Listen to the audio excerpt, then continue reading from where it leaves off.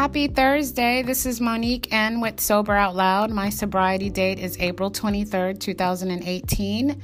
And I'm going to read the thought for the day out of the 24 Hours a Day book. Today is November 7th, 2019, and here is your thought for the day. I have lost many of my resentments. I have found that getting even with people doesn't do any good. When we try to get revenge instead of making us feel better, it leaves us frustrated and cheated.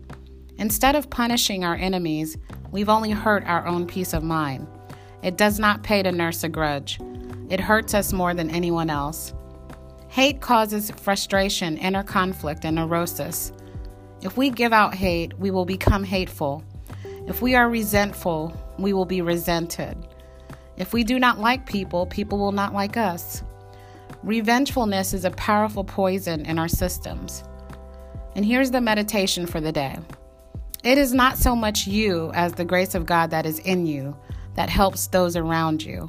If you would help even those you dislike, you have to see that there is nothing in you to block the way, to keep God's grace from using you.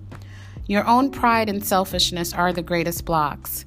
Keep those out of the way and God's grace will flow through you into the lives of others. Then all who come in contact with you can be helped in some way. Keep the channel open, free from those things that make your life futile and ineffective. And here's your prayer for the day. I pray that all who come in contact with me will feel better for it. I pray that I may be careful not to harbor those things in my heart that put people off. I hope this was helpful for you today. And I want to say thank you for listening, and I look forward to talking to you tomorrow. Have a great Thursday. Bye.